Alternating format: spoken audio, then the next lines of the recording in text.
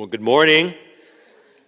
If you're with the children's ministry, you are excused. There should be some teachers in the back. And for the rest of us, we are in the book of Amos. Now, we're going to look at chapters 3, 4, 5, and 6.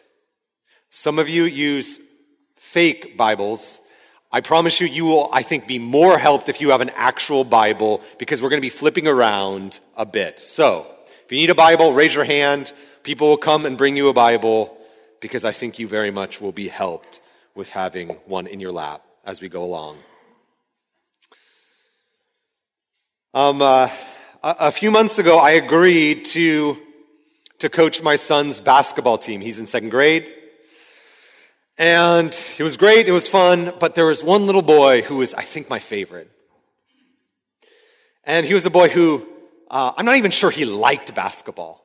He had never played basketball, but here's a little flavor of this boy. At one point, it was the first game, I walked to him, he was sitting on the bench, I gave him a high five, and I said, "Aren't you excited? It's our first game. Are you excited?" And he, without missing a beat, looked at me and he said, "Hey, coach, is it okay if I take a nap on the bench?" Well, I love this boy, but in all honesty, there was days where I'd show up on Sunday and I go, I don't know how I'm going to preach, because I think I lost my voice on Saturday. I was just yelling at this little boy. Right? I'd be like, "Where's your man?" Because he wouldn't be playing defense. He'd just pick up the ball and run, and I'd yell, "Dribble, dribble." He'd just stand in the corner with the ball, and I'd be like, "Pass, shoot, do something. Kick the ball, I don't care. Just get rid of it." I would just yell constantly at this boy all throughout season. Until it was probably one of the last games, I realized something. That what was really going on is that there were so many voices crying out for this little boy's attention. His parents were yelling, the other team was yelling, players were yelling, I was yelling, the other coach was yelling, that all these voices were kind of muting or drowning out my voice as the coach. Now, that's a metaphor for us, isn't it? I think you kind of know where I'm going with this. He is a perfect illustration with how all of us live. Right? There's all these voices, all these inputs that come to us that drown out the most important voice in our lives, the voice of God. Right? So we gather on Sundays, in part, to hear God's voice, to hear the word preached, to sing God's word, pray God's word. We come in part to hear God's word, but that's for an hour, give or take. If I go really long, maybe an hour and a half. But then we go home, turn on the TV, and the voices start coming, don't they? We drive to work, turn on the radio, more voices. Twitter, social media, the news, doesn't matter. Friends, they speak to us. And they're shouting for our attention. And so God speaks to us, tells us about His goodness and His grace, but then other voices come in and begin to mute out God's voice. Twitter shouts, "Look over here on some hot take." We're walking in the grocery store, and God is speaking, and then all of a sudden we see a magazine that tells us that's how we're going to secure a man, that's how what true beauty is. Look over here, the magazines are crying out. We could go on and on and on, can't we? We're having lunch with friends, and the peer pressure is so loud, it's deafening loud, it's pushing out the very voice of God sometimes. God speaks, or I better put, God is speaking. The tragedy is that sometimes we don't listen. Or maybe most tragic of all, it's not that we just don't listen, it's that we didn't even hear the voice in the first place. And that is one of the tragedies in the book of Amos. It's the deafening terror of spiritual deafness. Now, this is a very large section, and so I love to kind of just, read through the text and kind of just unpack the text. We're not going to do this. There's 4 chapters, and I promise you we would be here for an hour and a half if I did that. But in one sense, this section is perfect because really what the author is doing is repeating theme after theme, right? There's some major themes, and then there's some minor themes, and there's a kind of repeat pattern about what the author is doing. So you see there in chapter 3, 4, and 5, it begins with, hear the word. So there's, in chapter 3, chapter 4, chapter 5, you have 3 messages of judgment. Then if you flip over to chapter 6, there's 3 messages of woe. Messages of judgment, then messages of woe. And then in the middle of the book, and in the middle of this section is a lament. So the big idea is this, and then we're going to unpack it in kind of 3 parts. The big idea is that the only way to live is to listen to God's word. And so what we're going to see how appropriate God's judgment is on his people. That's kind of the first part that we'll look. We'll do that quickly. The second will be our kind of biggest chunk. And what happens is God's going to unpack his reasons for judgment. So chapter 1 and 2 is a declaration of judgment. And now God says, I'm going to explain why I am judging you. I'm going to give the reasons for my judgment of my people. And then third is an invitation in light of judgment. So, the appropriateness of God's judgment, the reasons for judgment, and an invitation in light of judgment. That's how we're going to unpack these kind of bigger chunks of Scripture. So if you remember from last week, in chapters 1 and 2, God declares judgment on his people. And the image, if you remember, the sort of metaphor, the terrifying metaphor is the lion roaring. Remember that? Well, chapter 3 picks up this imagery. Look there in chapter 3, verse 8. The lion has roared. Who will not fear? The Lord God has spoken. Who can but prophesy? Now, the Lord roaring is terrifying, if you've ever heard that. But it gets actually even more gruesome. Look down at verse 12. Thus says the Lord, as the shepherd rescues from the mouth of the lion 2 legs or a piece of an ear, so shall the people of Israel who dwell in Samaria be rescued with the corner of a couch and part of a bed. Idea? When God's done with Israel, there's not going to be much that's left of her. Now, what is this judgment going to take the form of? Well, we find out that it's a very appropriate judgment, that the punishment fits the crime, as it were. So look down at chapter 3, verse 11, right? And we're going to see this. Again, there's this repeated formula, so we're going to see it in almost every chapter. Amos tells us what this judgment is. Chapter 3, verse 11, an adversary shall surround the land and bring down your defenses from you, and your strongholds shall be plundered. Exile. Or flip over to chapter 5. Starting in chapter 5, verse 3, or chapter 5, we have the 3 woes. So chapter 5, verse 18, we have woe. Chapter 6, verse 1, we have woe. Chapter 6, verse 4, woe. Now, a woe is just a declaration of judgment. And so these woes come thrice. They come. But look at how they're described. Chapter 5, verse 18. Woe to you who desire the day of the Lord. Why would you have the day of the Lord? Is it darkness and not light? As if a man fled from a lion and a bear met him. Right? He gets away from the lion only to find a bear. Or went into the house and leaned his hand against the wall and a serpent bit him.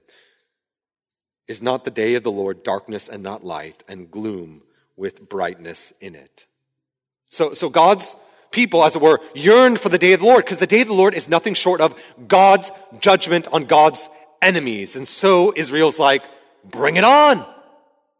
They yearn for the day of the Lord. But there's a reversal, isn't it? They think that they'll be rescued when the day of the Lord comes, when judgment comes on the nations. Little do they know that they're going to be judged with them. They're not going to come out of judgment unscathed. And then you go to the second woe in chapter 6, verse 1. Woe to those who are at ease in Zion, and to those who feel secure on the mountain of Samaria. Then skip down to verse 4. Once again, woe to those who lie on beds of ivory and stretch themselves out on their couches. Right? They're just at ease. And verse 7, therefore, and we'll see the word, they shall now be the first of those who go into exile. And the revelry of those who stretch themselves out shall pass away. The Lord God has sworn by himself, declares the Lord, the God of hosts, I abhor the pride of Jacob, and I hate the strongholds, and I will deliver up the city and all that is in it. Judgment's coming. And the judgment is coming in the form of exile. Assyria is coming. Now, here's the interesting part. Israel is at peace. Things are going well in Israel. The stock market's doing great. There's no recession. Everything is calm. But it's like that the eye of the storm, in a hurricane, right? It's all calm, but the storm's coming. And Assyria is marching, and judgment will come on God's people in about 20 years. Now, why exile? Well, just think about it. Just think about it. God's people, in one sense, have pushed God out of their life, and so what is the punishment for them? Exile. Because being exiled isn't just, we lost some great property, right? It's not like, now we lost this great real estate. No. You see, the promised land was God in the people's midst. That's what was so glorious about the promised land, is that God was with them. And so exile was metaphorically and literally an exile from God's presence. So God isn't leaving his people, as it were.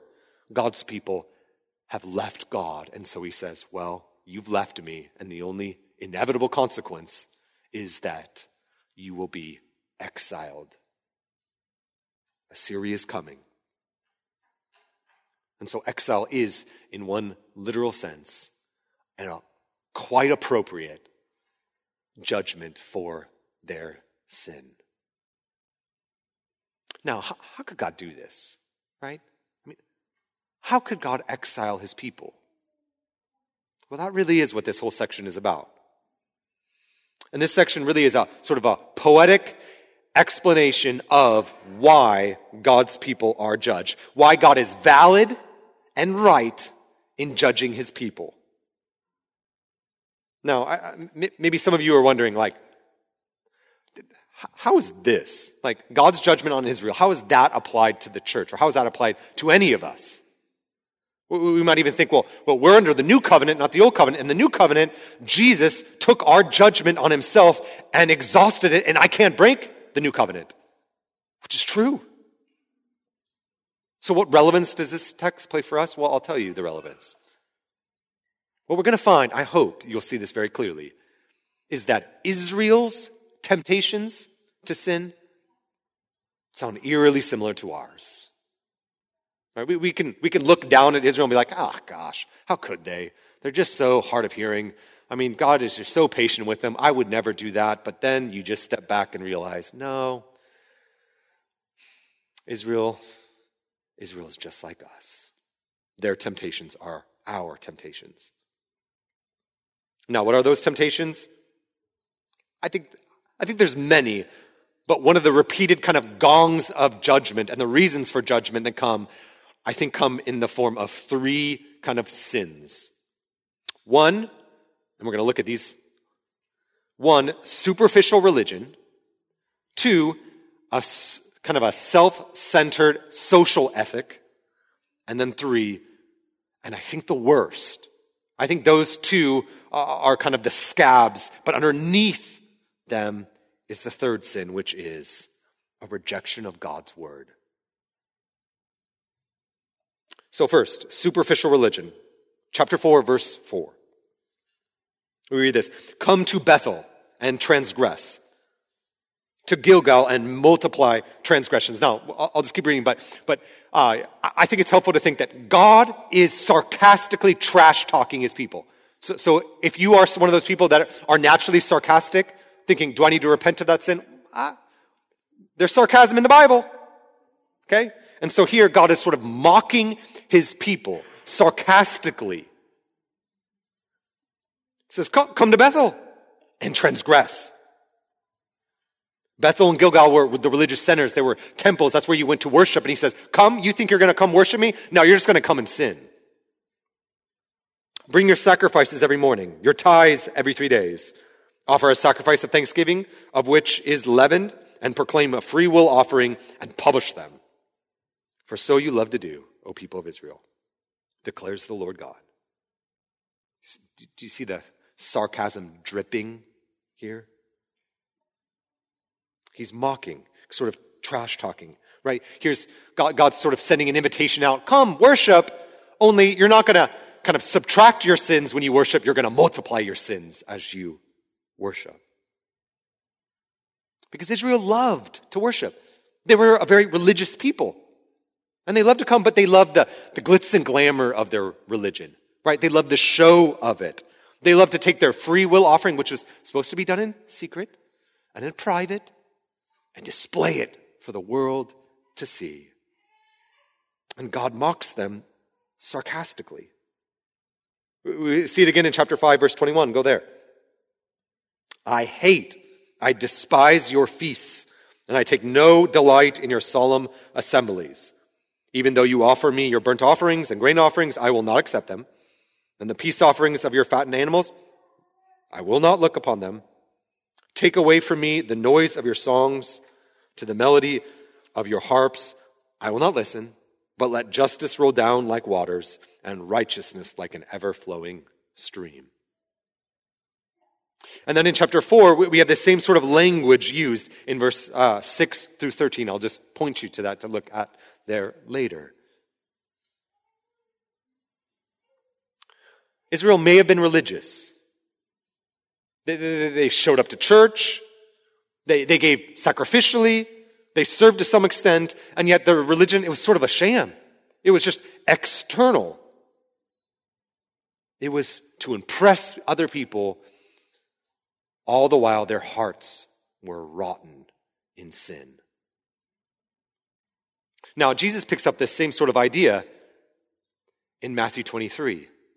Jesus is talking to the religious leaders, the Pharisees, the good guys, the moral people, the people who gave and showed up to religious celebrations. They were the good guys.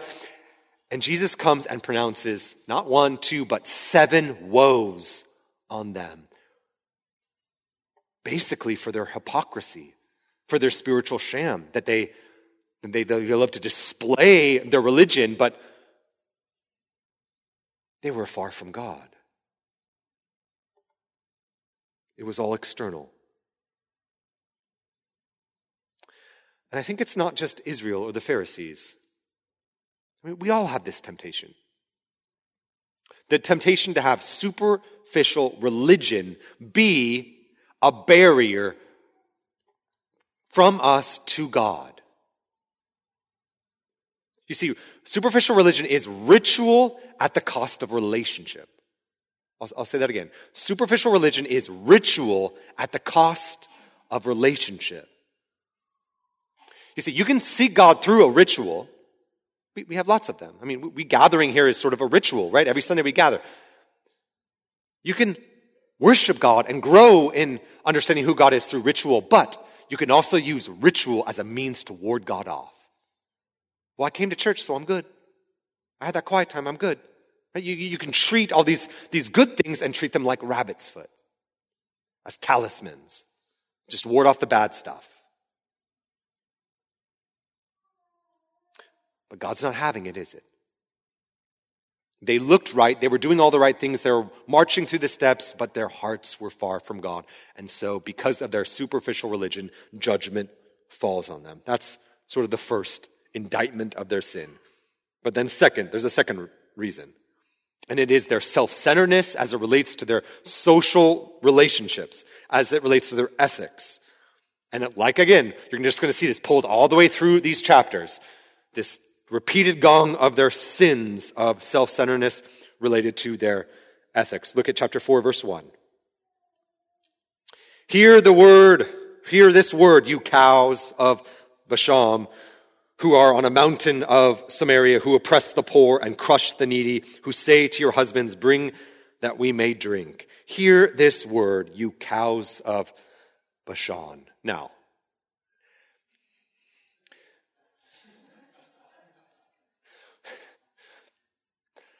I don't recommend calling a woman a cow. But if we did that sort of culturally, it would kind of look one way. But really what the sort of metaphor is that these women have become like cows in the sense that they've become healthy and plump. Their wealth, and they're spending all this money on themselves so they're more beautiful. So we think of cows negatively, but this was like, no, they've become more healthy and beautiful, but at the expense of who? At the expense of the poor and the needy, right? They just sit back on their yachts. They sit back, on their chaise lounge as their servants are serving them, and they just go, husband, get me another Cosmo.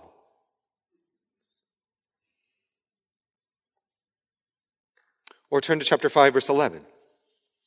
We read, once again, therefore, because you trample on the poor and you exact taxes of grain from him, you have built houses of hewn stone, but you shall not dwell in them. You have planted pleasant vineyards, but you shall not drink their wine. For I know how many are your transgressions and how great are your sins. You who afflict the righteous, who take a bribe and turn aside the needy at the gate.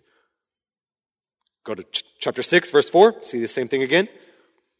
Woe to those who lie on beds of ivory and stretch themselves out on their couches and eat lambs from the flock and calves from the midst of the stall, who sing idle songs like you two and whatever, and the sounds of harp, and like David invent themselves instruments of music. They've got all this leisure time. They're just having a great time. They drink wine in bowls, not in cups. That's just the abundance.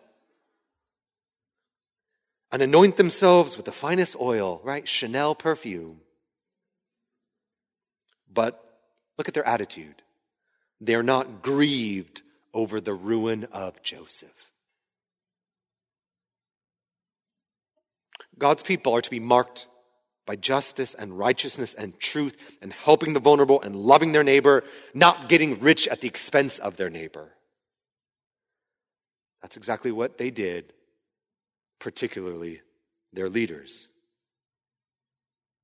Israel's leaders were too concerned with their pleasure, too concerned with their bank account, too concerned with their economic, increase, that they took shortcuts and thought, well, if it comes in a shady way, there are always the haves and the have-nots. Jesus says, the poor you will always have, so why not just take advantage of them a little bit? You see, in Amos's day, affluence. That's what we're talking about, right? They were just affluent. Affluence brought on injustice. And I think that is still a temptation for us all today. I think it's one of the loudest voices calling out to us, isn't it? Get more stuff. Get more stuff. And our whole world and culture is stacked towards creating discontentment in us and in our hearts that can, as our culture says, as Amazon prophetically tells us, can only find its happiness once you get the latest and greatest technology or iPhone or whatever. And here we learn that if you worship money, if you worship affluence, if you covet your neighbor's stuff, it doesn't just hurt you. It doesn't just hurt your relationship with God, although it does do that. It has horizontal implications. You hurt your neighbor. But see, the New Testament then picks up this sort of imagery and pulls it out. This is not just like Old Testament religion that we are supposed to live with other people in mind, that we're supposed to have a social ethic that thinks that our neighbor is important and we should think through how to help our neighbor. Paul just pulls that same thread along in Philippians 2. And he says that Christians should be humble and count others better than ourselves. That we should look to the interests of others before we look to the interests of ourselves. Now, that's like impossible. That's really, really hard. And Paul knows this, and so he does something lovely. He says, you should think and count others better than yourselves. You should say that their interest is more important than mine, but then he roots all of that. He marinates it and saturates that truth in Jesus himself and says, well, Jesus counted you more important. Jesus sacrificed for you. He emptied himself, taking the form of a servant, dying for you. You see, having a social ethic and pursuing your neighbor and loving your neighbor and thinking through the vulnerable, that is not the gospel, okay? So giving money to the poor is not the gospel, but it is an application of the gospel. You see, the gospel is Jesus Christ living, dying for sinners, reconciling a people to himself. That is the gospel. The gospel is Christ sacrificing himself to save sinners. But an application of the sacrificial life of Christ is that we now, unified to Christ, live sacrificially and say, well, Christ loved me enough to die for me. Christ, who had just wealth, took on poverty for me. Well, an application of that Christian gospel is maybe I can take some of my wealth and help those who are less fortunate than me. It's an application of the gospel. I think it's an inevitable application of the gospel. The more you think about the sacrifice that God made through Jesus Christ, the more you start realizing what a beautiful life is in light of living sacrificially ourselves. That's the second indictment on their sin. They were self-centered. I think particularly the leaders were getting rich in light of the poor.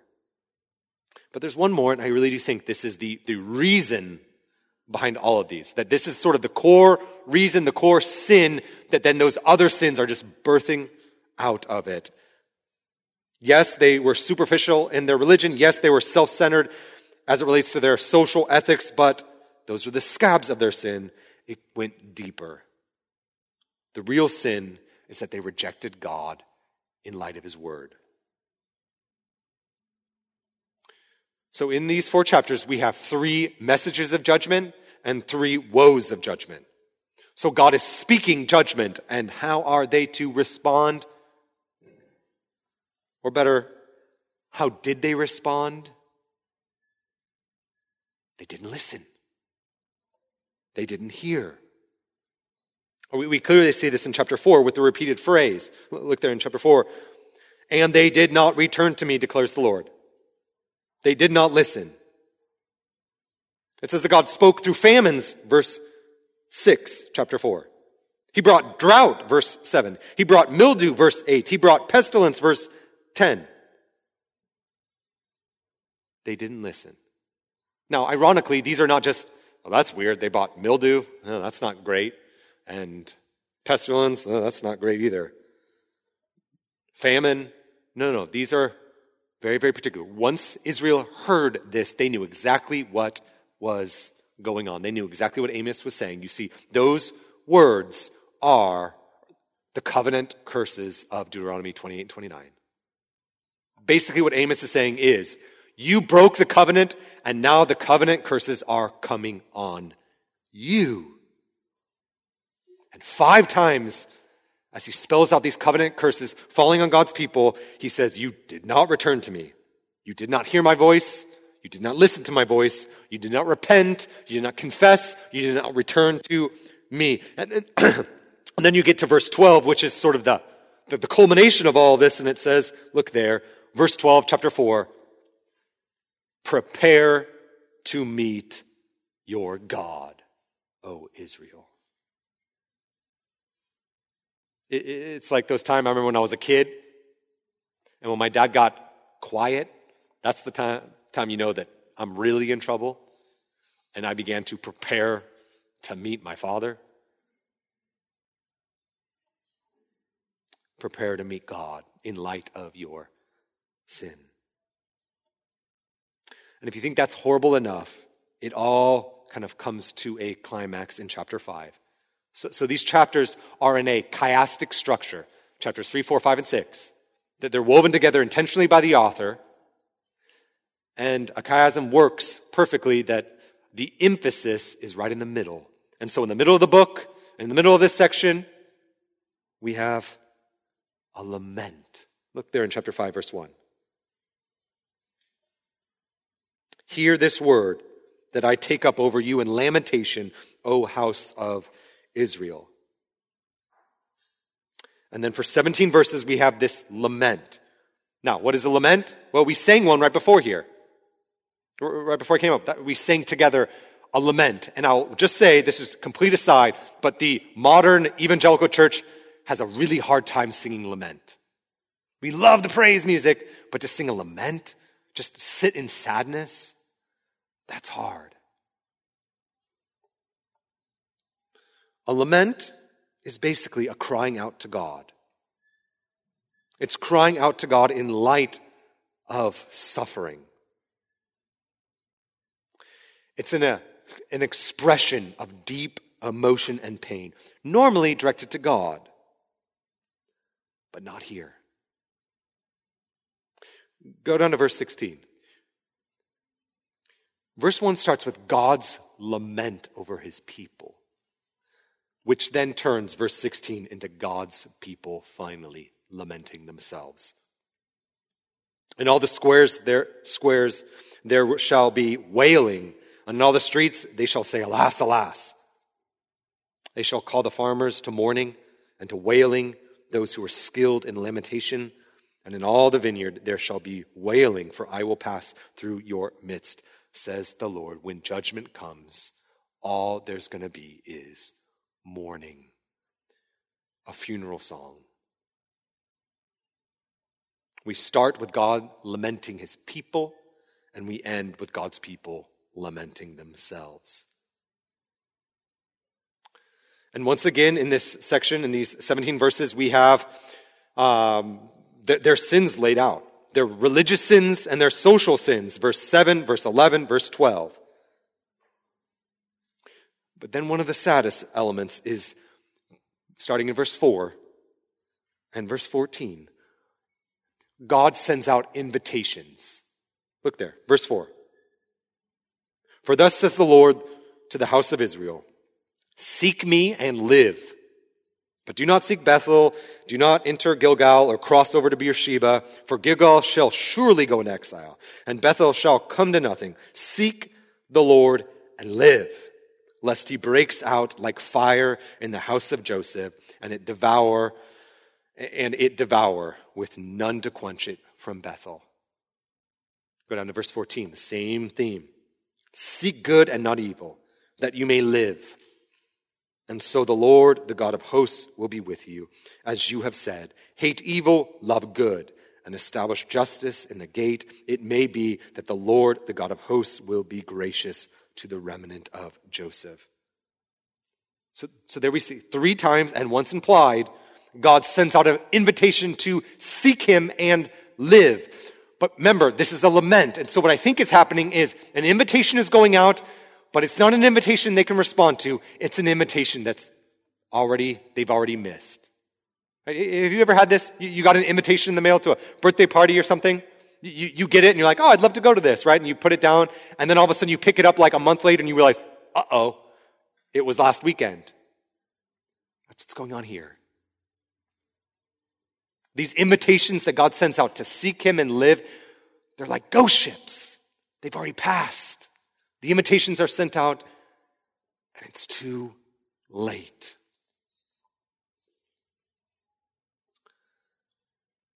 And then we get to the center of the book. At the center of this chapter, the very thesis, I think, of this book.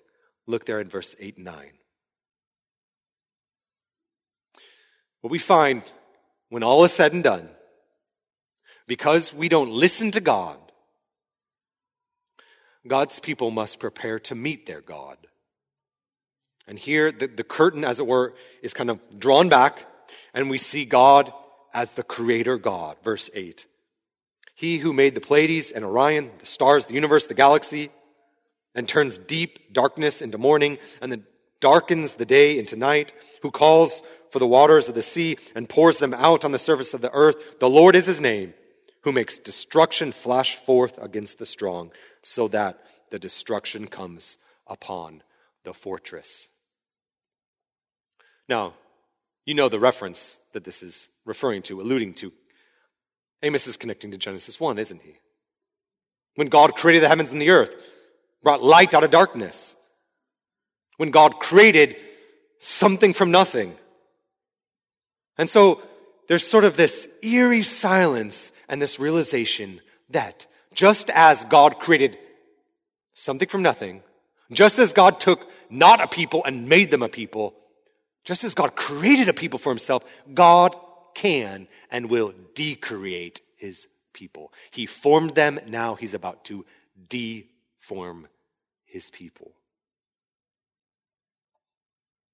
Judgment's coming. Exile is inevitable. And that's how our text leaves us. But it's not how I'll leave you.